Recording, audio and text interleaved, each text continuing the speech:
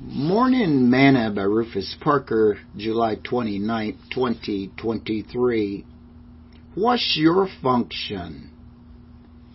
You have not chosen me, but I have chosen you and ordained you that you should go and bring forth fruit, and that your fruit should remain, that whatsoever you shall ask of the Father in my name, he may give it you. John chapter 15, verse 16. Today's morsel. What is your function in the church? What is your ministry? Do you have a job in your church? What do you feel God is calling you to do since you were born again? Is the secular world and responsibilities taking and consuming all your time that you do not have time for what God is asking of you to do?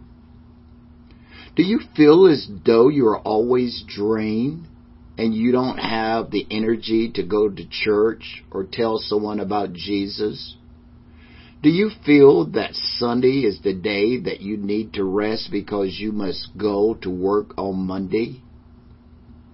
Well, if you've answered yes to any of these questions, it is because you don't know what your function is in the church. You see, Jesus didn't choose you so that you would always be worn out and depleted of energy. He chose you so that you would commit yourself to Him for His purpose, and that is to bring forth fruit. If your ministry and calling are not first priorities in your life, sooner or later you're going to become depleted of energy, depressed, stressed, discouraged, and you are going to quit and walk away. Jesus knows that you need a job to take care of yourself and your family. But if you do not seek first the kingdom of God and His righteousness, you aren't going to have the things that you need of.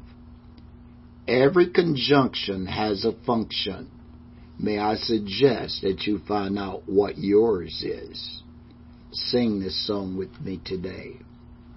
Lord, I give you my heart.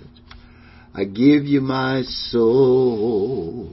I live for you alone.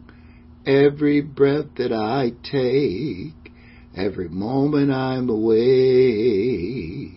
Lord, have your way in me.